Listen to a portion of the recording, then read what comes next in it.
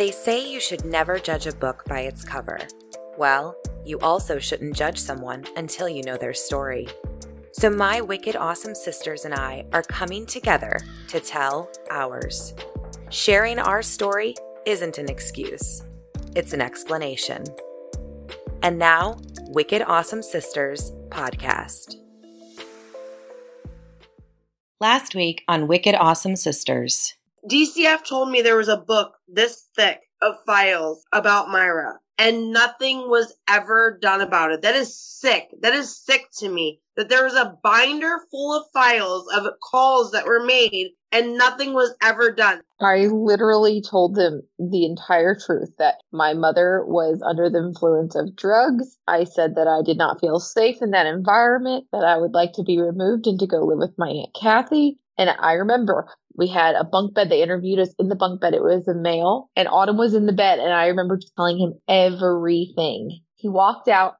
I never saw him again. And I continued to live there and be physically, emotionally, and mentally abused. So Autumn, did you ever talk to DCF ever? Did they ever have you talk to them? And now the continuation of our story. I talked to DCF. I was actually interviewed after Echo, I think. So I remember laying in bed, and she had asked me if the allegations were true about the sexual abuse. And I said yes. And then probably like 2 a.m., maybe 1 a.m., police come knocking on the door.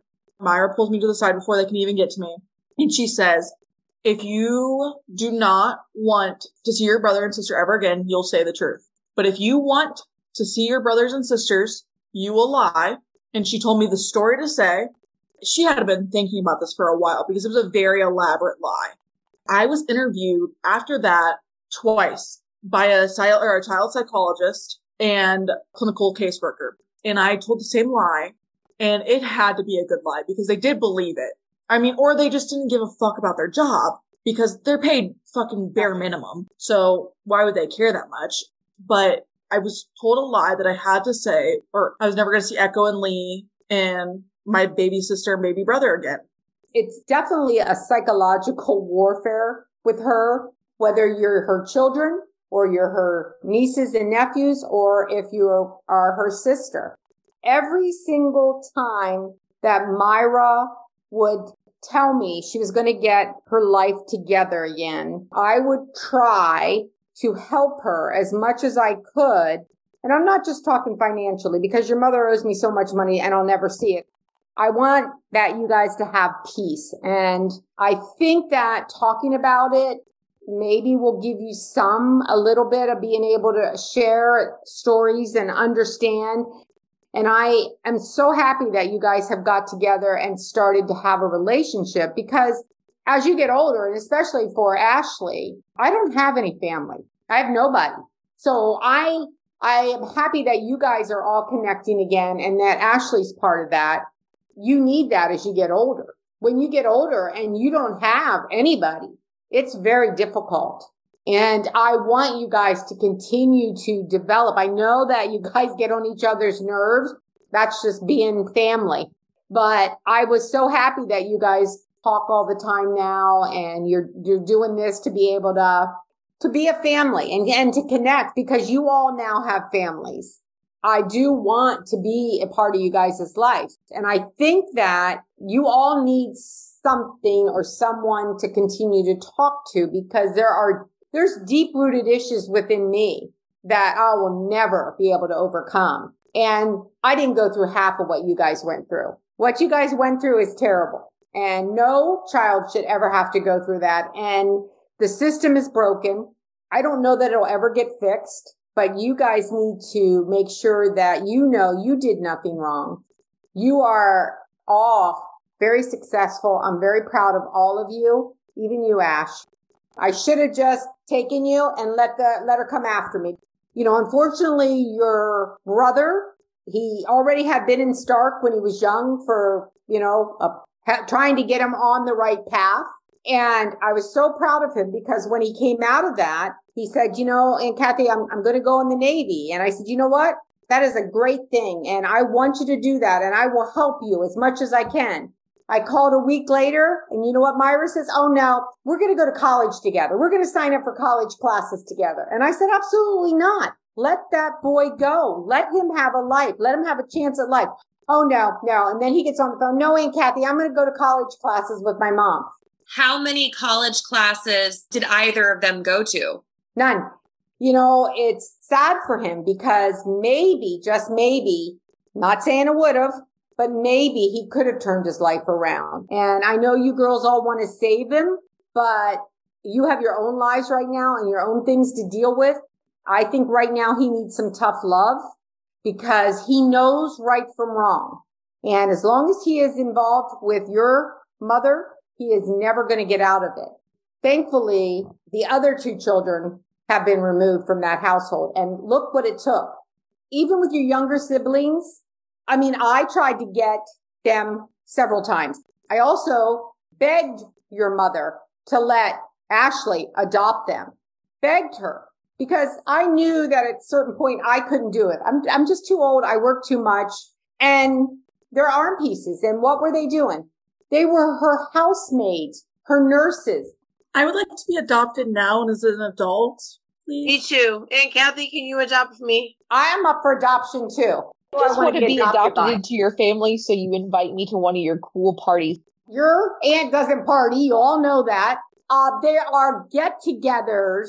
They're get-togethers. Are you contemplating trading me in for one of them? No, you know you're my pride and joy. I think that the other girls all know the truth. You're my little special girl, even though, you know, you had your own hardships. So it is what it is, right?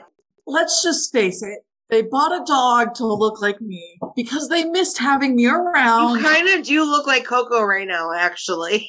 I will always be the favorite. And you know what? And Kathy, if you want to adopt me, I'm up for adoption. Me and Adam will come over for Christmases and Thanksgivings. However you want to arrange that, will be the new pride and joy. You get back to me. Give me a ring. I like how Echo's like not even engaging in any of this. I am 100% engaging in the comments. I am listening to everything you say, but I am just making comments because Amber is dominating. So I'm just like, there's no room for me. Back on track. I love my children very, very much, and they both know that. I wasn't a perfect mother, but I also love all of you, and I want the best for you. And sometimes you probably, as adults, aren't going to like what I say because I'm a little strict, but it's only for your own good because I don't want you to have the cycle again that you had with your mother because it is, I'm telling you, it's generational. And so you have to break that cycle. That's what I want for all of you, including Ashley. Couple questions. One, what cycle am I on? I'm not on the Myra train. No, but you're on my train. And Myra and I had the same mother. So we had some of the same issues, even though Autumn had probably the worst because she didn't have somebody to fall back on. She was kind of left stranded. So she did have the worst with the sexual abuse and the abuse from Myra because she was there alone. And we can't count Lee and the other two little ones because Lee was in his own world. But Echo would get punished all the time because she was so much like me. And that's a true story. Myra hated that Echo wanted structure and wanted to do something with her life. The other ones were too young and Amber was gone. Echo truly suffered her own hell. Plus, she was the oldest after Amber left. So then she became the caretaker. And then when she moved out, Autumn became the caretaker, but Autumn was suffering so much abuse that the two little ones ended up becoming Myra's caretaker. And I told DCF this about the two littles, how they were living and sleeping in her bedroom and not going to school. I mean, I don't know how many schools I've called about why you guys weren't in attendance and why nobody was doing anything about it. I called the schools on the little ones because they weren't in school because they were too busy staying at home taking care of Myra, or Myra didn't feel like getting up to take you guys to school or to take you to activities. You guys never got to be children. You never got to be in activities. You never got to go to dance class. You never got to go to basketball or anything because the only thing you did was live in a house and take care of a grown adult and however many other people were living in that house. None of you ever got to do anything. None of you. And it's very, very sad. If somebody's listening to this and they're like, this is not what a child should be doing. And I think that now that you have your own children, some of you, and you know that it's important to have them be able to be involved. It helps them develop relationships with other people. It helps to give them structure, all the things that you guys craved and didn't get, So if anybody doesn't think that this is real, it's real. And it was terrible. I don't know that from this point forward, if anything can be fixed, because emotional abuse, the way you were taught to be self-hatred on your own selves, that you were never doing anything right and nothing was good enough. And she did everything right. And she was your mother and she tries so hard. And, she's doing everything she can and you don't respect her and it was all about her. And to this day, it's still about her. And even now that all of you are gone, her life goes on. Her life goes on with the men that are all living in her house, the boarders that are all living in her house, people living on couches, people living outside of her house. Think about how long you girls went without, and I don't want to embarrass you, but you didn't have toilets because your septic was backed up. And again, why didn't DCF say something about that? We had to siphon the water out of the bathtub before we could take a bath. We had to go outside and fill buckets. Right. And then boil it. The 5 gallons of buckets of water to flush the toilet. And that would only happen like every other day. So it would just be an accumulation of feces and urine, and it stunk so bad. We used to have to share bath water. And then we would have to siphon the bath water with a hose that ran from our bathroom out back. And we would have to all use the same bath water. Do you know how disgusting that is? Now that I'm an adult, I would never. And she had all that stuff in the garage, chairs and racks and racks and racks of clothes. And all that stuff. And then there was rats. That's again, you had no septic system. You had rat infestation. And yet she would go into one of these episodes where if the house wasn't clean, she would flip out and beat the children. So explain that one. Well, I was just going to say, and yet she was a clean freak. She expected you guys to do everything. But again, that's making you the adults of the household. All of you have had terrible time. It's not right. I don't know going forward what your relationship will be with her, if there ever will be one. But the best thing that you all did was to help to get the 2 little ones out. They're not really little anymore. They were, 12 and 10 by the time they got out, or 12 and 9. So they lived a whole life of emotional and physical abuse that maybe now can be a little bit less going into adulthood than you guys have, because they're in a structured environment and you guys are all part of their lives, and you really couldn't be. You were. You all took care of them, but you really couldn't be probably how you wanted to be when they were still living with her. But now that they're gone, you guys can have a relationship with them, and they get to see all of you and see what normal is supposed to be, as normal as all of you can be.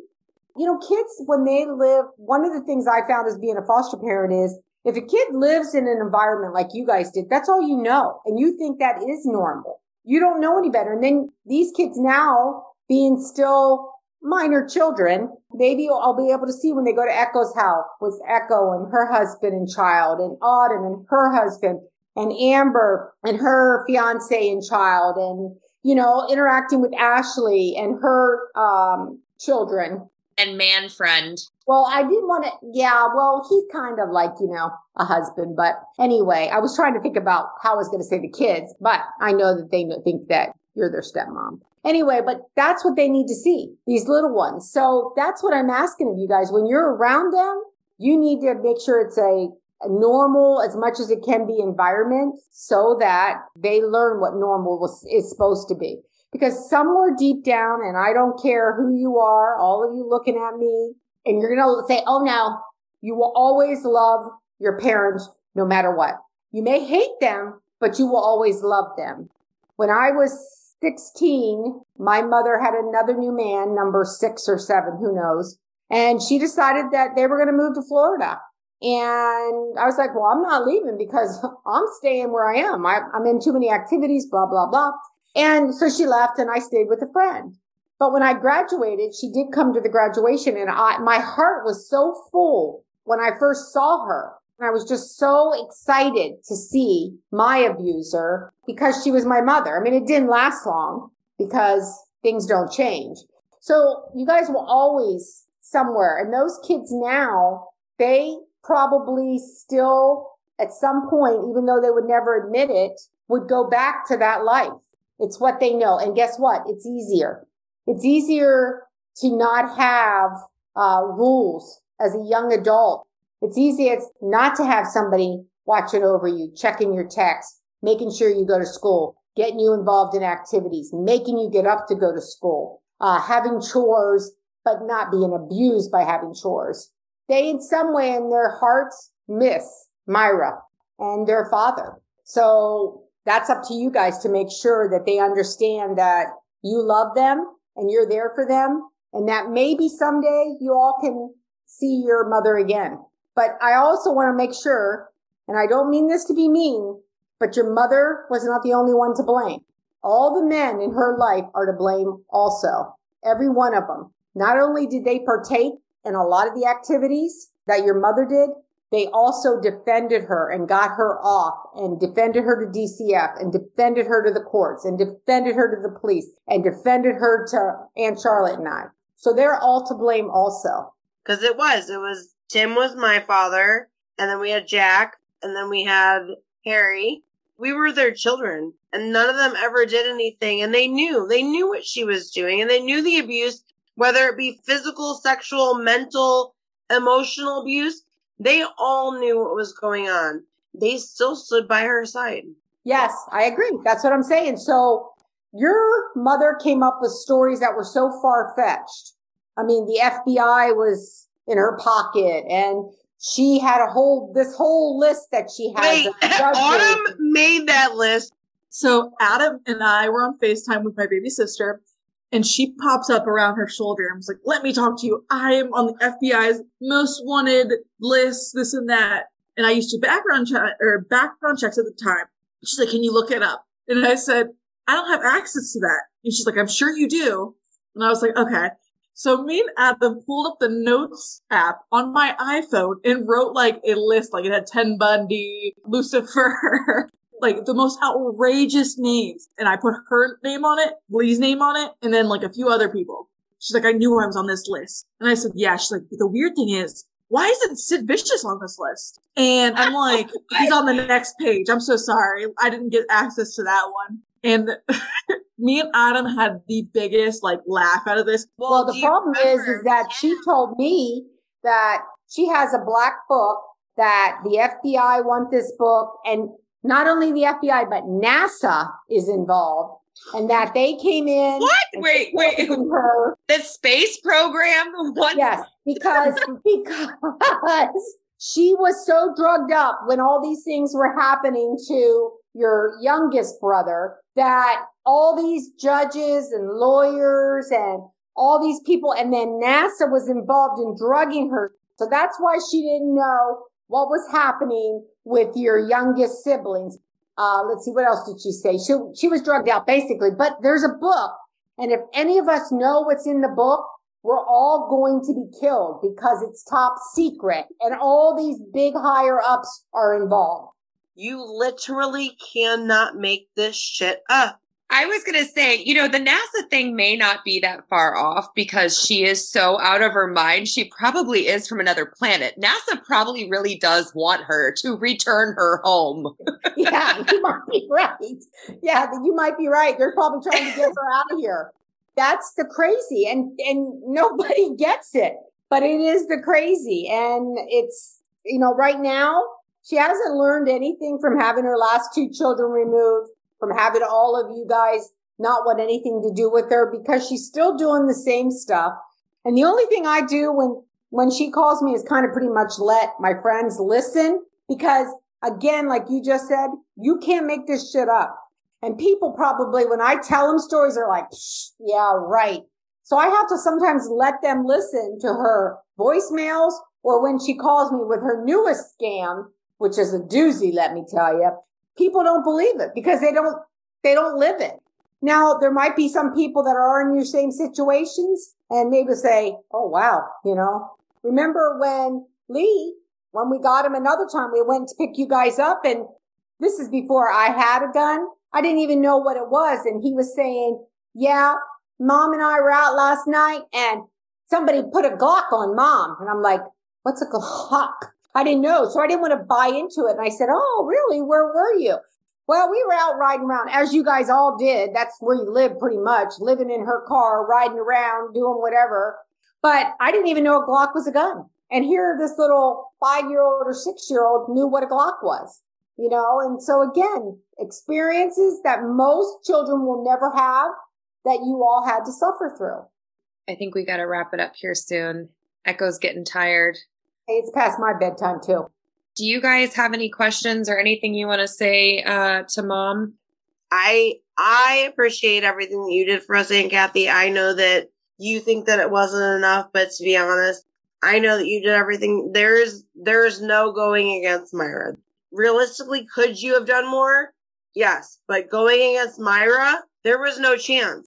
I personally want to thank you because even though I've hit some bumps in the road, I still appreciate everything that you did for me because you took me in as a bratty little teenager and you did the best you could with me.